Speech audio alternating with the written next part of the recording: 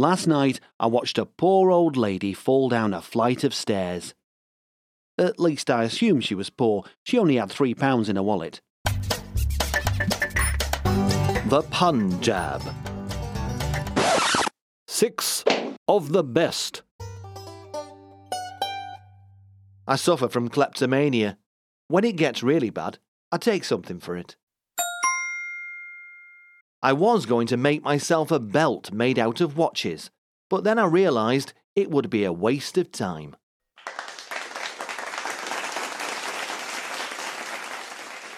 I always wanted to be a Gregorian monk, but I never got the chance.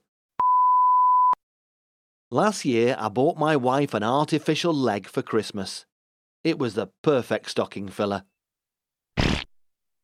My boss is going to fire the employee with the worst posture. I have a hunch it might be me. The Punjab. Like, subscribe, and have a wonderful day.